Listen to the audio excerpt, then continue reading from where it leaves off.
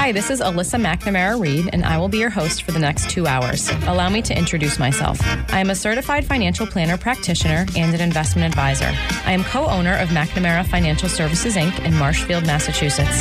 McNamara Financial is a federally registered investment advisor, and by my definition anyway, is a true family business. We work with clients like you every day, regular people that need help making sound financial decisions, or people that want one less thing to worry about. I work with clients for a fee based on assets that I manage, or an hourly or flat fee for creating financial plans. I am not compensated via commissions unless I have the pleasure of helping someone with their insurance needs.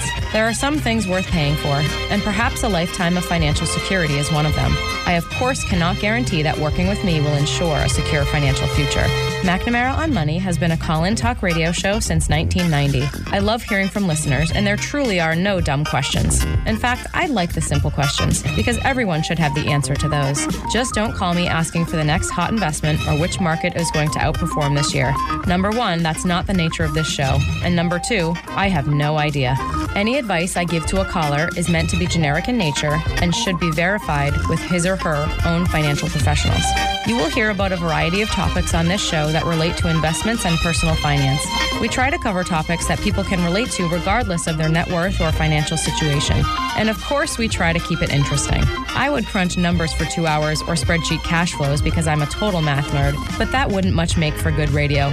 Instead, I choose to educate people on topics surrounding big financial events in life, like marriage and divorce, kids in college, death of a loved one, career changes, and of course, retirement. I once heard that it is a smart man that knows what he doesn't know. I'm sure it was my dad that said that, and I'm also sure that it applies to women. That is why I invite guests onto my show that have expertise in different areas also related to personal finance. I feel it's important to note that the opinions of these professionals are not necessarily the opinions of McNamara Financial or any of its advisors. As long as we are on the subject of disclosure, I should note that while we may discuss investments and or markets on this show, that past performance is not indicative of future results. Thanks for tuning in. And we are back. Welcome back to McNamara on Money. My name is Justin McNamara, alongside virtually Michael McNamara from sunny Florida. How you doing, Mike? Still there? Still standing down by my son, waiting to get going here. No worries. Now, are you expecting? I don't know. You're in Florida as of what, this week, right? You just get there? Mom and I got here this past Monday. We took 3 days to drive down. We stayed away from 95 and went down west of that, and it was very beautiful. Pennsylvania and Virginia and West Virginia and Maryland, and just beautiful. Actually, it was very nice. Nice. Do you think Florida is expecting an influx this winter? I'll bet you they're bracing for more people than usual. I would. Oh, yeah, things don't change much down here. There's a whole lot going for the state of Florida for sure. Are they? Are people down there? Do you see a lot of masks? There's a lot of mask wearing, or what's it? No. It's not. It's somewhat looser than Massachusetts. We see masks indoors and in stores and things, but not much outside. I think it's more, I'm not sure if it's good or bad, but I think it's back to more normal in terms of lifestyle than it is Massachusetts. Okay. I don't think it's as big a deal down here, and I'm not sure if that's good or bad, but it's different. But definitely different, yeah. Yeah, I'm surprised. I sometimes I'm surprised at the level of masks I see outdoors. I actually don't keep up with the latest. I should know this, what the recommendations are, but outdoors I'm surprised at how many masks I'll see sort of like on a bike path or something like that. But indoors, I think virtually everywhere I go, everyone is pretty well masked up around here, which I think is probably a good thing. But who knows? I don't want to. We probably shouldn't get into that. Different states have different approaches. That's for darn sure. So yeah. Probably not a good idea to get into. All right, so we are doing your home as an investment, and we've made it through our first hour here. If you have any questions on that, you can reach us via email if you would like. You can shoot us an email at questions@McNamara on Money, or you can give us a ring. We're live in the Merrimack Valley today. It's at 978-454-4988. Again, that's 978-454-4980. Alicia was kind enough to share a real estate agent's perspective on things, and I was glad to get it, because there were certainly things that I hadn't thought of with regard to pricing your home and all that, and investments and remodeling and stuff like that. I certainly didn't know that you were supposed to remodel to keep up with the times, but I guess that's maybe to be expected from me. Justin, I was thinking, if you think about your mother and father, yourself, and your sister, we put more money in our homes that we'll probably never get back. Okay, and as long as you can afford to do that, that's okay. Yeah. But the question is if you can, and I don't know where you want to go from here, and if you want to pick up your stuff, just fine. But I just had like one closing thought, and it's that you can treat your home as an investment, or you can treat it as a lifestyle change, or somewhere in the middle. I get all that. Okay, but if you're going to treat it as a lifestyle and you want to enjoy it, okay, then you have to think down the road and ask yourself, are you going to need any of the equity in your home to be okay in retirement? Okay, and from the people that we meet and work with, okay, when it comes to downsizing or this or that or the other thing, a lot of people we work with, and we work with some pretty motivated people, end up using the equity in their home either to buy a nicer, smaller, but no less expensive downsized home, or do this, that, and the other thing. Yeah. And if you're not going to worry too much about your home as an investment, you need to maybe go talk to a certified financial planner, have a retirement plan, and see if that's going to be okay. Are you saving enough money in your 401k? So it's a lifestyle choice, and if you don't pay any attention to it as an investment, you better pay attention to the rest of your life and your investments to make it work. And I don't think people think that way, and I think more people need to do that. Okay? Yeah, I think I would agree with that, and I think that. For folks, and I think, when I go through, I'll flip over to my calculations that I ran, which are a little more dynamic than yours. What are you trying to say here, Mike? Dynamic. Wait a minute. Okay. I used a spreadsheet for mine, and yours, your outline was sent to me on a Word document. So, and they are more dynamic, no question about it. Okay. But yeah, so if you are thinking about your home as an investment, and specifically if you are maybe buying a big home, right, and I'm going to buy a $1 million property, and it's going to appreciate at 3%, and by the time I retire, it's going to be worth $2.5 million. I mean,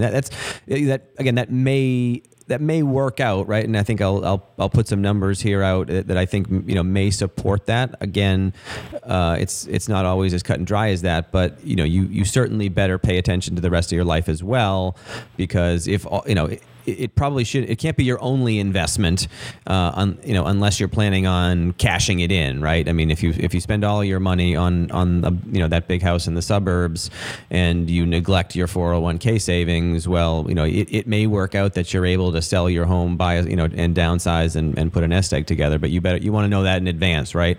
It's not something that you can just plan on. Real estate's a great investment, so I'm all set. I don't need to worry about the rest of my life, right? Yep. Okay.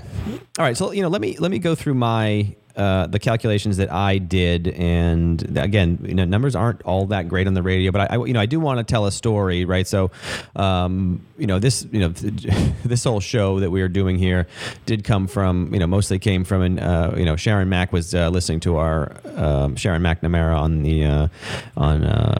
who's my aunt and your sister-in-law, and who also has her own show down on WATD. She shot us an email and said, hey, we talk about home as an investment with our clients, and so we started an email chain. And that was kind of the genesis of this whole show. And so I'd never actually done the math before, and I think that's I've certainly done reading, and you read, a home's a primary home is not a great investment because if you look at the rate of return, it's et cetera, which is sort of the math that you did at the beginning of this.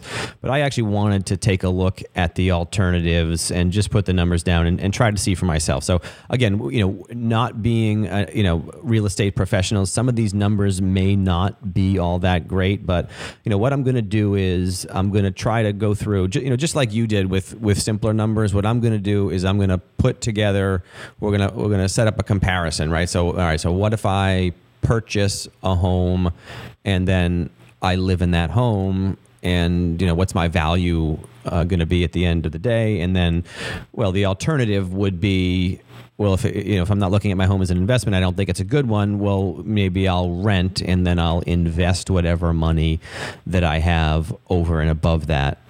And we can sort of do a comparison, right? Because it wouldn't be fair, I don't think, to compare your home to an investment, say in the stock market, right? Because you can't live in your investment portfolio, and so I think the only way to really compare whether or not a primary residence is a good investment is to compare it to the alternative, which is, well, you have to live somewhere, so you're going to have to go and rent a property, and so I'm going to run through kind of a comp scenario, and I'm hoping my numbers are okay. If anyone thinks, if anyone has a different thought and wants to throw out and say, hey, these numbers are all wrong, please give us a call.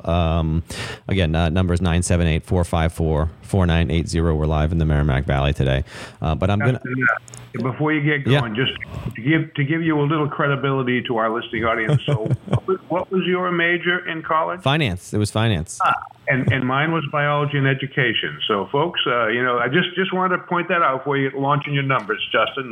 My point is, you are qualified to do them. Okay. Yes. Yeah. So I do. I know my way around a spreadsheet a little bit. Although I'm actually not the spreadsheet expert of even of McNamara Financial Services. But if it's me or you putting one together, we'll go with me. Anyway, so I do have, right. So I'm going to go, you gave me a median home price of, I think it was $480,000. I'm going to use a number of $450,000. Okay, right. So that's sort of an average, or at least close to average, or at least we may be going back a little bit because the market's been has been pretty crazy, at least recently. But we're going to use a $450,000 home, and I'm going to use a 20% down payment. Which again is maybe, if it's your first home, it's probably a little bit on the high side, but if you can get to that 20% number, you can avoid PMI and sort of keep your payments down. Okay. Okay. I'm going to use a 3.5% interest rate, which is, again, that's high for right now. If you're buying right now and you have good credit, I think you may be sub 3 even for a 30-year mortgage. But we're going to use 3.5 just because just to be a little bit on the conservative side. And I'm going to use upkeep cost, right? And so this is where we really get, where we get issues, right? Which we've already been talking about for this hour is, what does it cost to have a home, right? Obviously, if you own a home, you're going to have property taxes, and in this range, you're probably talking about somewhere in the $6,000 to $8,000 range. But what are the other costs involved in keeping up a home? We're talking about doing repairs, the occasional small stuff on a fairly regular basis, and the occasional large like a roof or a furnace. And this is my guess, and I'm happy to have you weigh in here. I put down $18,000 per year, or about $1,500 a month, and this is basically just to keep a home going. Nothing fancy, no major projects, and that's not with a mortgage, correct? That's right. I'm sorry. So that's exclusive of the board. I should go back. I'll give out the specifics. So the mortgage, if you put $450. If you're buying a place that's $450,000 and you put $90 down, the principal and interest payment on that $360,000 mortgage is, and I'm using yearly numbers here, so I had $19,399. So about $19,400 is a principal and interest.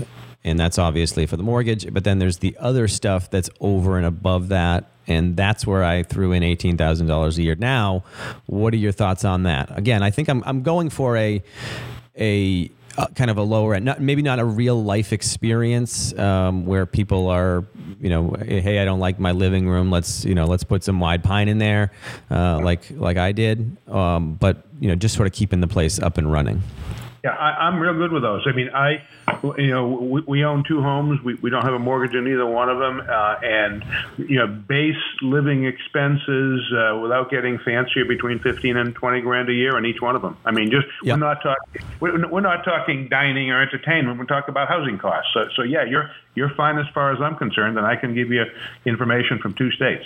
By the way, we talk with clients about buying homes all the time, and a number of them in Florida, and I would tell them the same number. By the way. Okay. All right. Okay. So that's good. And then the alternative, right? So that's our home ownership cost, right? And I have year 1 home ownership cost. If you put together your mortgage, principal and interest, plus your other expenses to keep a place going, I'm at about $37,400. Okay, so that's annual cost. Just over $3,000 per month to own that home that you just purchased. Again, that's on top of the $90,000 that you put down. And now the question is, the alternative, right? If you decide that you don't want to own a home, the alternative is that you can go and rent. And so I used, again, and I'm not an expert. I poked around it a little bit. I went with a $2,500 per month rent for our average home. Now, I'm not sure on this one, and I don't know that you are either. And I Googled medium rent price in Massachusetts last night. It was $2,500. Oh, wow. Well, I am good. Good at guessing. Okay. Okay. So, so $25,000 then that's obviously $30,000 per year. Okay. Yep. And so, what my spreadsheet is going to do, and I promise I won't go through every line item, but what I'm going to try to do is do a comparison on owning versus renting. And so the first thing that you would do is you'd say, okay, well, if I'm renting, then I don't need to put my $90,000 into the home. And I can invest that, right? So if you have $90,000 and you decide not to purchase a home, then we'll throw it down in an investment account.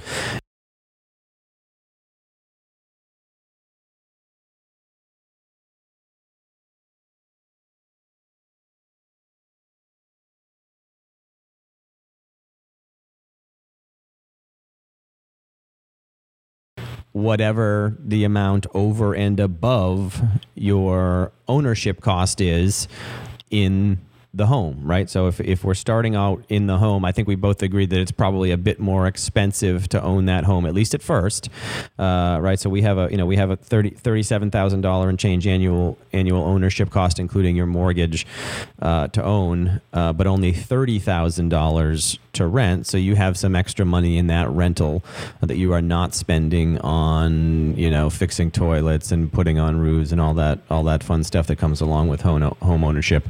Okay. So $7,400 a year, basically. $7,400 a year. Okay. Yeah. And then we'll invest that as well. And we can just add that to our pot and then we can do our comps along the way. You following so far? So far. All right. I hope I haven't run this by anyone yet, so hopefully you don't find any major issues with my calculations. What do you get with a 20% return on that, Jeff? If that's the number we're using, then nobody should be in a house, right? Yeah. Okay, so the first thing I want to point out is we went through part of this calculation is going to be inflation, right? And because we're projecting forward 30 years, it's going to be a substantial difference between our starting point and our ending point, of home values, but also rental costs and also upkeep costs, right? So if we're using a 3% number, and I'm not even going to give us an actual return on our money over and above inflation, right? I mean, I think housing costs at some point should roughly equate to inflation, right? And it may be different in different parts of the country, right? And maybe Massachusetts is going to be a bit higher because it's hard to build. There's not a lot of land. It's hard to build new supply, and so maybe we get a better return than inflation going forward. But again, maybe not, right? And a lot of it will depend, as Alicia mentioned earlier, on what our starting point for prices is, right? Our prices high right now? Maybe they are, and so maybe that means a slightly lower return over the next 30 years. But we're gonna forget about all that, and we're gonna pretend, we're gonna put on our financial planner hats, and we'll just say, hey, we don't exactly know what's going to happen. We don't know what inflation is going to be, but we're going to use an average number, right? So what I'm going to do is I'm going to inflate everything at 3%. That ought to be inflated. Okay, so our $450,000 home. Care to guess? You might be able to get pretty close on that. Care to guess what it's worth after 30 years with 3% inflation? $1.1 million. Wow, $1,092,000. $1,092. So $1,092,000 in change, right? So we've more than doubled the value of our house. It's up. What is that? Maybe 2.5 times ish. And so you bought your $450,000 home, and it just appreciated again, assuming you're keeping it up. And at the end of our 30-year time period, so in 2050, our home is going to be worth almost $1.1 million. Okay. Yep. Now, the other thing that I did want to point out with inflation is that your mortgage payment is not inflated, right? We're going to use our 3.5, and let's just say we have an upward trend for the next 30 years, and so we actually keep this 30-year mortgage for the entire life of it, which again is unlikely and probably didn't happen if you bought your place 30 years ago, but it's probably more and more likely the lower rates go here, and at some point it'll be, well, we hope they don't go negative, but we're going to assume that we do hold this 3.5% mortgage for the entire 30 years. And, the upside of that is you don't have any inflation on it, right? Your $19,399 annual payment for your principal and interest is exactly the same in 2020 as it is in 2049, right? So you don't have any inflation on that number, whereas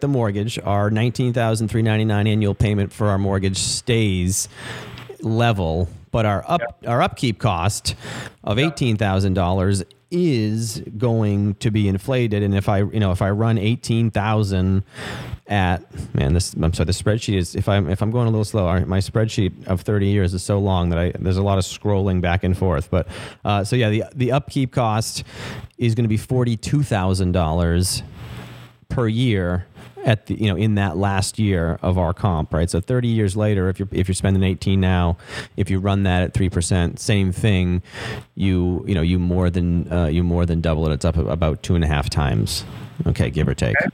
Okay, and the rent, which we started at $30,000, that's also going to more than double, and then your rental cost is going to come in at about $70,000 in that last year.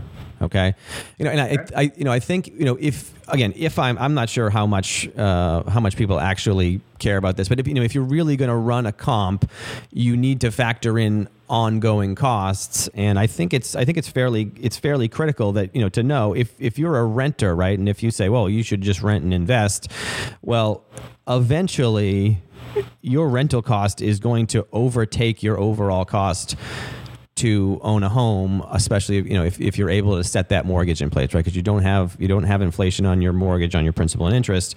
And so I have, again, in this example, let me see where my rental costs. So I have a difference, and I get year 12. All right. So I'm sorry, no, that's year. What year is that? 17 years into this.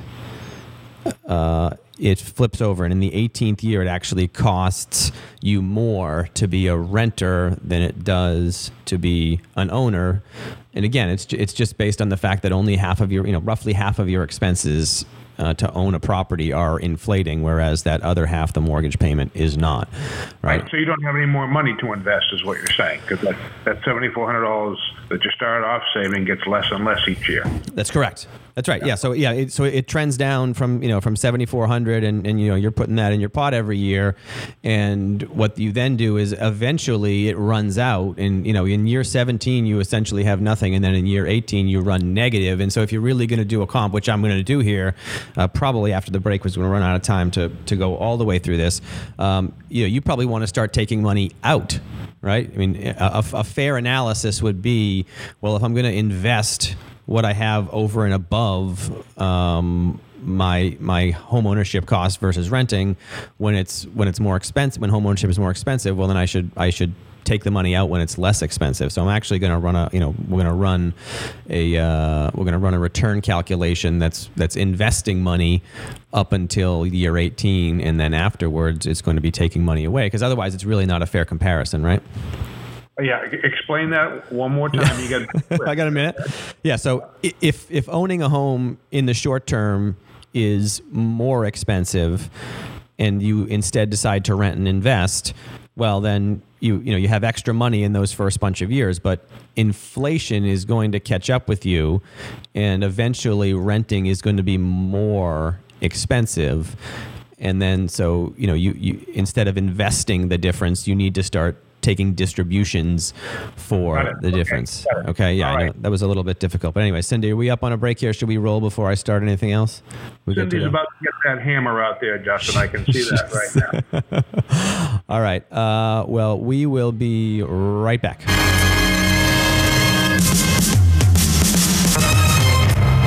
I'm just going through a large spreadsheet that I'm going to try to boil down into material that works decently enough on the radio. Mike, you still there? You're with me? I'm following you so far, my son. You got to let me know. I know you'll be honest with me. If I start getting into the details, please pull me back. You're anyway, doing okay so far, but you need to get to the point pretty quickly if you're asking. Yeah. Okay. All right. So we'll finish up my spreadsheet, and then I know we I guess we only have a half hour or so left here. So I know you have some sort of closing thoughts and more big picture stuff. I'm not in a hurry. Per usual, I am. I'm running numbers, and you're making big, broad proclamations here. So, again, if you have a question about this or really anything else, we're live in the Merrimack Valley today on WCAP. 978-454-4980 is the number. If you prefer email, you can shoot us an email, questions@McNamaraonmoney.com.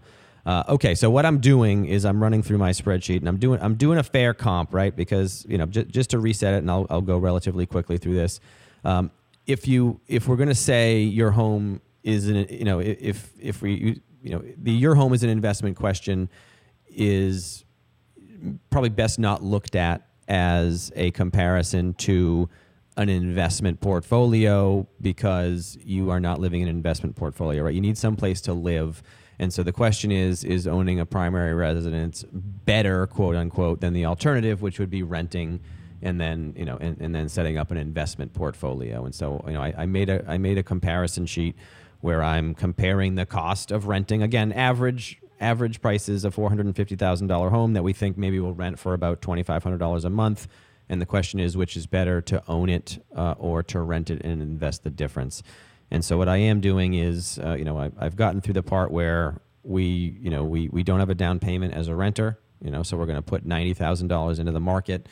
And then we have some extra money, at least at first, to invest in the market, because at least at first it's cheaper on an annual basis to rent a property than it is to own it.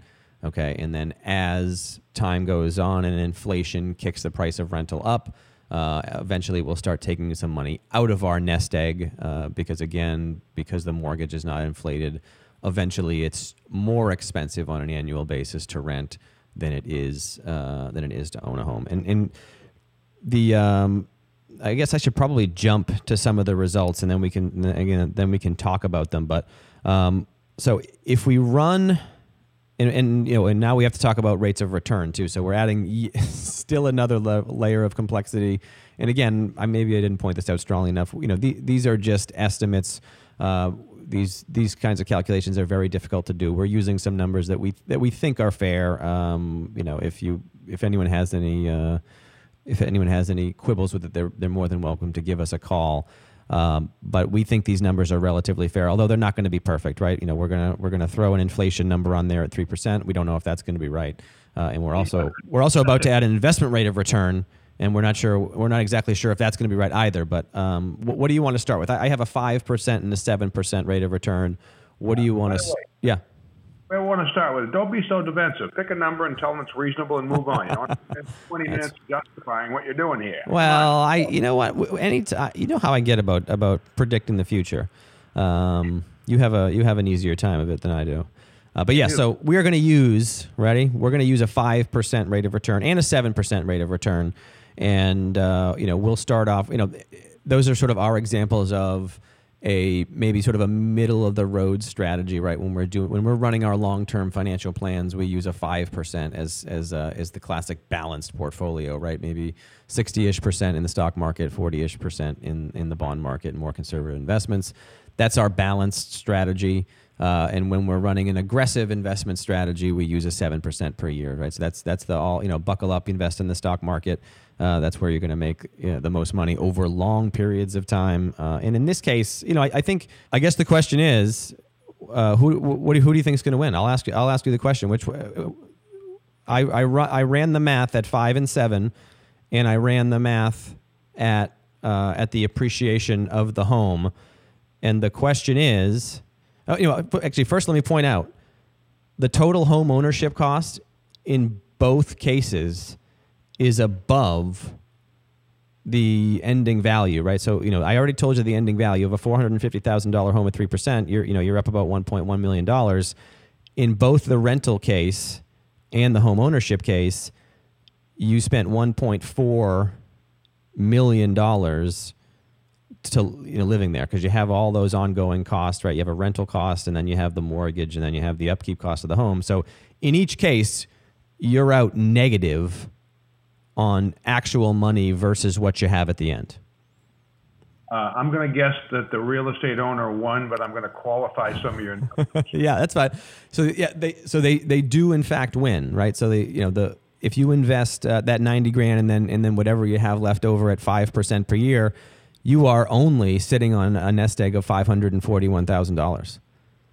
Okay? If instead you're able to invest it and earn 7% per year, you're sitting on a nest egg of $962,000. So it's closer, but in both cases, the winner is you owning the home. And so just the reason behind the reason behind the math is because when you buy a place, you're not actually investing your down payment is not your investment, right? You purchase an investment that starts at a value of $450,000, and even though it's only appreciating at 3%, it still wins. And the reason is because the alternative investment portfolio is starting off at 90. Right, you buy the whole asset, you buy the home, with a mortgage, but your appreciation is starting from a base of 450 that's right, as opposed to an investment portfolio where if you it would be a different comparison if you weren't doing a down payment, but in this case we used a down payment of 90, and so you're quote unquote only investing 90 in the case of the rental. And so in this case, again, using these numbers, the argument is in favor of the primary residence. I'll stop there for comments from you. All right, time for rebuttal now? Oh, yeah, here we go. Yeah. And I'm not saying that, certainly by no means am I saying case closed. Yeah, I know there's a lot more to talk about here. Well, number one, the numbers are perfect and unrealistic. Okay, so first of all, sure. You didn't factor in any... you talked about basic maintenance and repairs and taxes. No renovations, no remodeling, no refinancing. No bad behavior right. on the part of the homeowner. Okay, and by the way, our conclusions agree. You probably, forgetting against renting, you'll probably make some money owning your real estate if you behave well and don't get too carried away. Okay, this was a perfect behavior pattern on your part, right? And it's a pretty shabby $1 million home. If you didn't re-roof, update the kitchen, update the bathrooms, and spend a few, you didn't do any of that stuff to keep it updated, if you know what I mean, well, sort of. Yeah, yeah. I mean, and I would say that again, if the comp is a rental property, then I think that's probably fairly accurate, right? I mean, it's not if you're renting a home, the owner of the home is they're certainly keeping it up, right? I mean, if the toilet breaks, or the shower breaks, they're going to fix it, and that there's a cost of that. But if you're running your primary residence as an investment and spending as little as possible on it, I think that the case is relatively compelling, just because of the use of leverage, right? You're able to buy a house with a mortgage, and so you're leveraging that what may be a relatively modest appreciation into a fairly high number. Yeah, I'm okay with that. Generically speaking, I think that the way I came at it and the way you came at it, there's a more important discussion here. It's sort of academic because you're never going to know. But so the important thing is, well, not everybody should own a home. Okay, so I think a better discussion is, well, who should rent and why, as opposed to whether you're going to do a contest between renting and owning a home. Okay? And so here are some thoughts that I have. Okay, if you're young and single, and by the way, maybe even young and married, I'm not sure if it's a good idea to buy a home. Okay, right out of the box. Okay, and the reasons, again, life gets in the way. Okay, given those. First of all, young people lose jobs just like old people, maybe more frequently. I'm not sure. Okay, if you are single, you get married, and that one-bedroom studio is looking mighty tiny, so you may have to buy a bigger home if you bought a smaller one. Okay, you might need a bigger place. By the way, young folks might not have the time or the inclination to do the upkeep. So, people change jobs and move to North Dakota, sort of a thing. So I think there are certain people who at times in their life it's perfectly appropriate to rent, and forget about the rent versus buy versus home ownership. It fits your lifestyle. If you bought a beauty, how long? Here's a quick question for you: how long do you have to be in a home to break even on it before you sell it? Now I know it depends, but 4 or 5 years. Oh, I would. I mean, if you get flat inflate, I mean, if you get a relatively stable inflate, right? If the number is, let's just use my $450,000 home that we bought this year. We have 4 years in, it's worth $490, and so that's certainly more than I think that's more. By than the way, with 3% inflation, it's got to be 2 years to offset just the brokerage commission. Right. So Okay. So you're in. But let's get back to the point. If you're 25 or 30 or 35 years old and you're single, okay, and you buy a home and you get a job in North Dakota, you got to sell it maybe after a year or 2 or 3. Okay, or maybe you lose your job and you have no backup, or maybe you get married, okay, and all of a sudden that little home that you bought doesn't look so good anymore, and you're going to have to change. Okay, so there are a myriad of reasons why younger folks should probably rent. Okay, and by the way, rent small and rent a small space and save like a banshee for when the time that's appropriate for you to buy. That's all. You can get yourself in trouble if you have to unload a home relatively quickly. How long do we tell people to hold their investments just before they have a chance to work? That's why it works the same for real estate. We could argue about the time frame, but I would tell anybody, if you can't be in your home for at least 5 years, you got a chance of losing money. And by the way, there's a bunch of folks listening to me out there who've lost money in their houses at several different points in their age group, sort of a thing. Okay, so that's one example. And by the way, I think we could make a pretty good case for some older single folks, okay, renting versus owning. Again, forget the financial discussions, but let's see. At some point, doing the lawn gets a little little tedious. Yes, yep. You can do a condo. And by the way, I have a condo versus a rent scenario we may or may not get to, but it's perfectly appropriate for some older folks, okay, and retired, to rent, okay, and it may be not even appropriate, it may be better off. I mean, we've had folks who bought their retirement home and sold it sometime later because their daughter moved to Iowa, and they sold their property. Yeah. There are things that happen in your life, okay, and or you may choose to live a life where renting is a perfectly appropriate thing to do, given the circumstances. So maybe it's a question of who and under what circumstances versus a race for money versus finance, because it's a great academic discussion, but it probably doesn't hold a lot of water in reality for most people. Do you know what I mean? Right. Yeah. I mean, and so, I was actually, I won't say I was surprised by the numbers, but, one of the things that you would factor in, right? I mean, the discussion we had with Alicia earlier about remodeling, if you take our comp, which I think is probably relatively fair, and you did invest it, and let's say you earn a good return, you get good appreciation of that 3% on your primary, and the alternative was that you invested in and you earned 7%. You're in the ballpark of 1.1 million and 962,000 are not all that far away, and so when you start putting in major renovations where it doesn't take much to get those numbers even closer together and actually and clearly reverse them. And I think that's the point you're making right now is, I mean, if you just think about 100, let's say you spend $250,000 on a renovation of your home,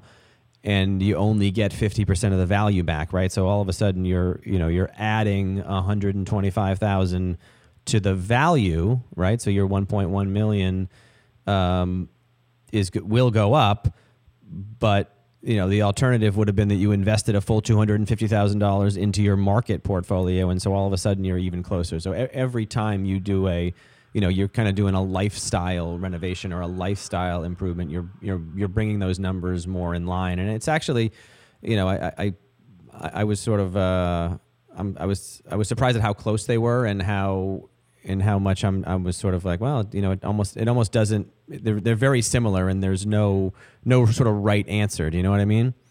Yeah, we're sensitive about this, and we're having this show because we see folks who are retired, who have to use their home equity in some way, shape, or form to be okay. Right. Okay, and that's not an unusual thing across the whole country. Never mind just in our database or our client base, sort of a thing.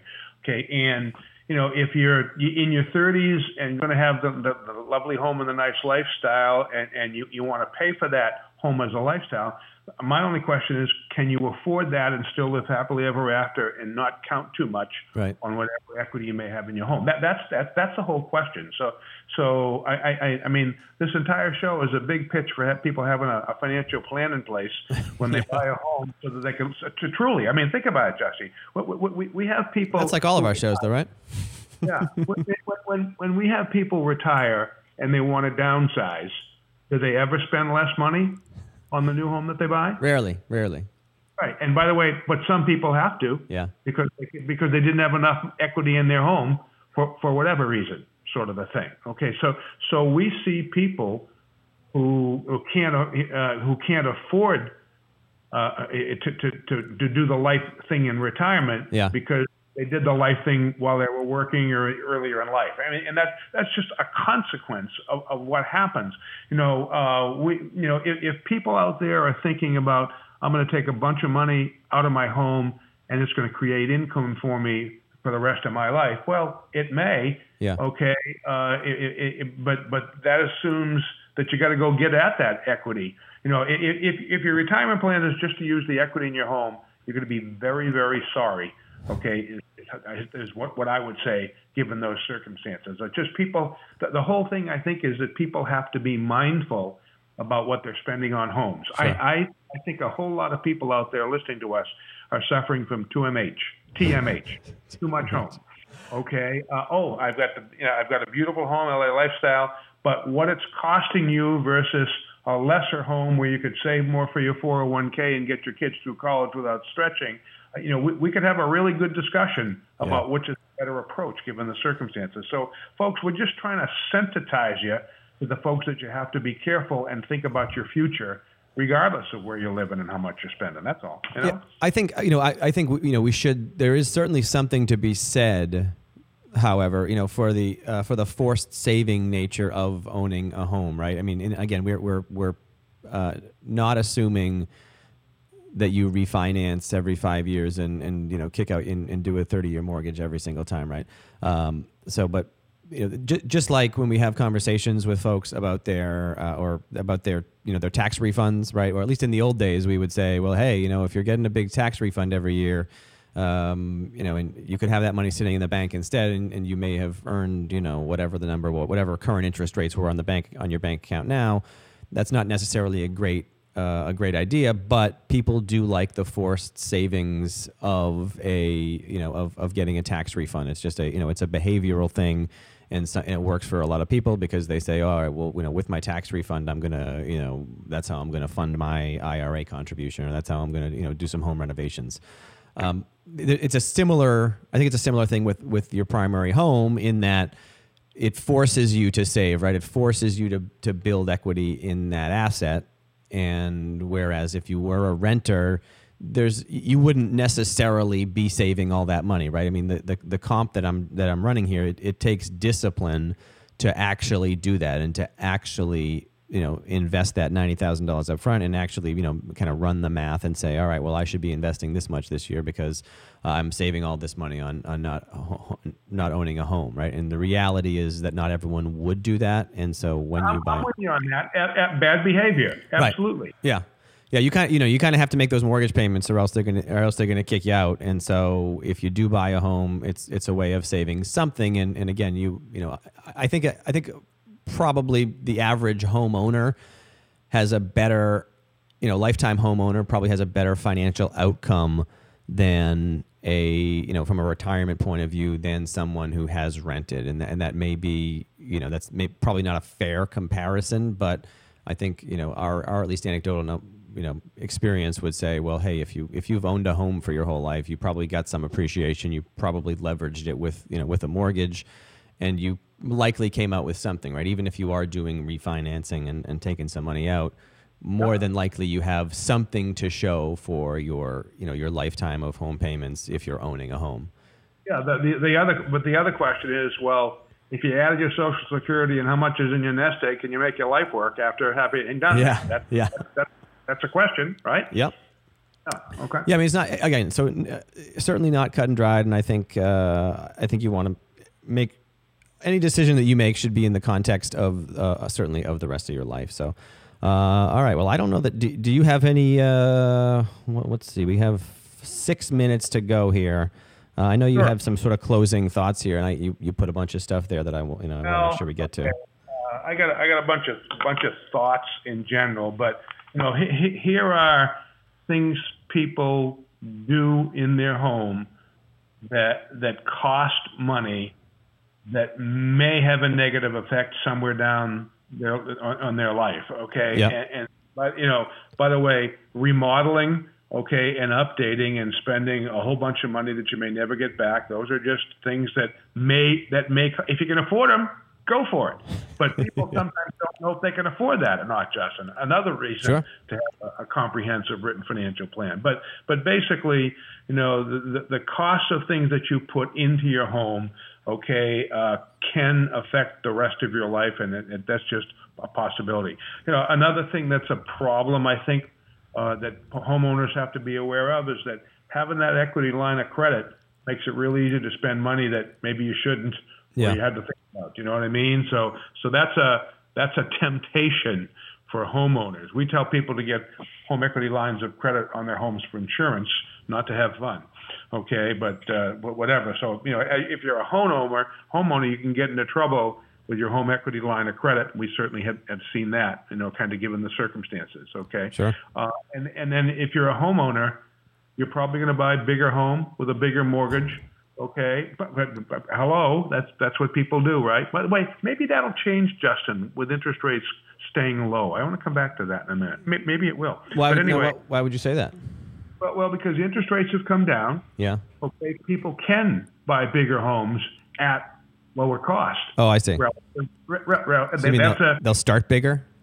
Yeah. Well, my point is that's a reason that people do it anyway, but that the fact that interest rates have come down and make bigger homes more affordable, relatively, is a plus, I guess.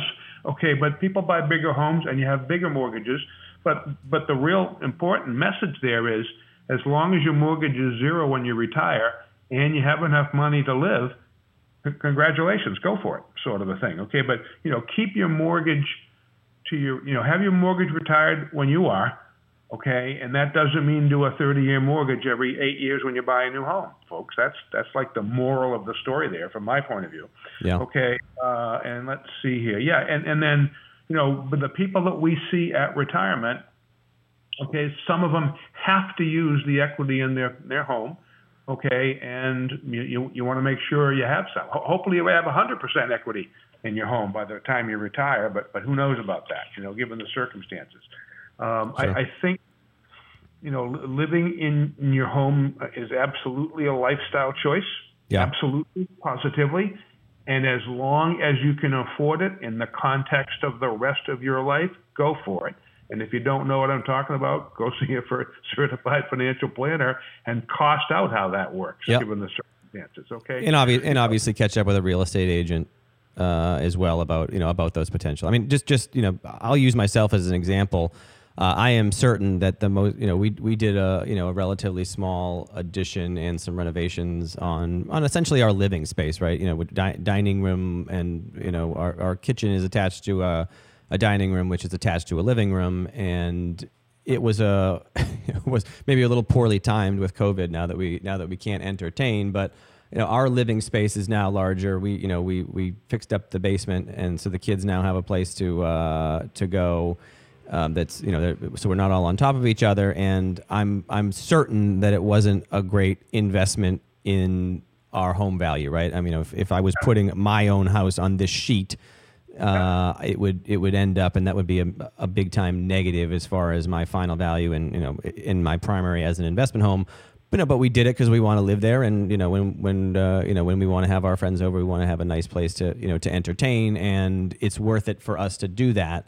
And so, just be aware of that type of behavior. It's gonna chip away at the investment value of your home. But again, you don't buy. Most people aren't buying a home as an investment. They're buying it because they want to raise their families there and enjoy the space that they're in for as long as they're there. As long as you can afford to do that in the context of the rest of your life, great. And by the way, the last comment is that realtors and lenders, they have a conflict of interest. They have a vested interest in doing what they do, having you borrow more money and having you buy maybe bigger or better property, sort of a thing. That's you just have to be careful about the marketing from both real estate and lenders about low interest rates and now's the time to buy. It's just got to fit into your life, folks, and you got to pay attention to the math. That's all. Oh, that was our smoothest exit yet, I think.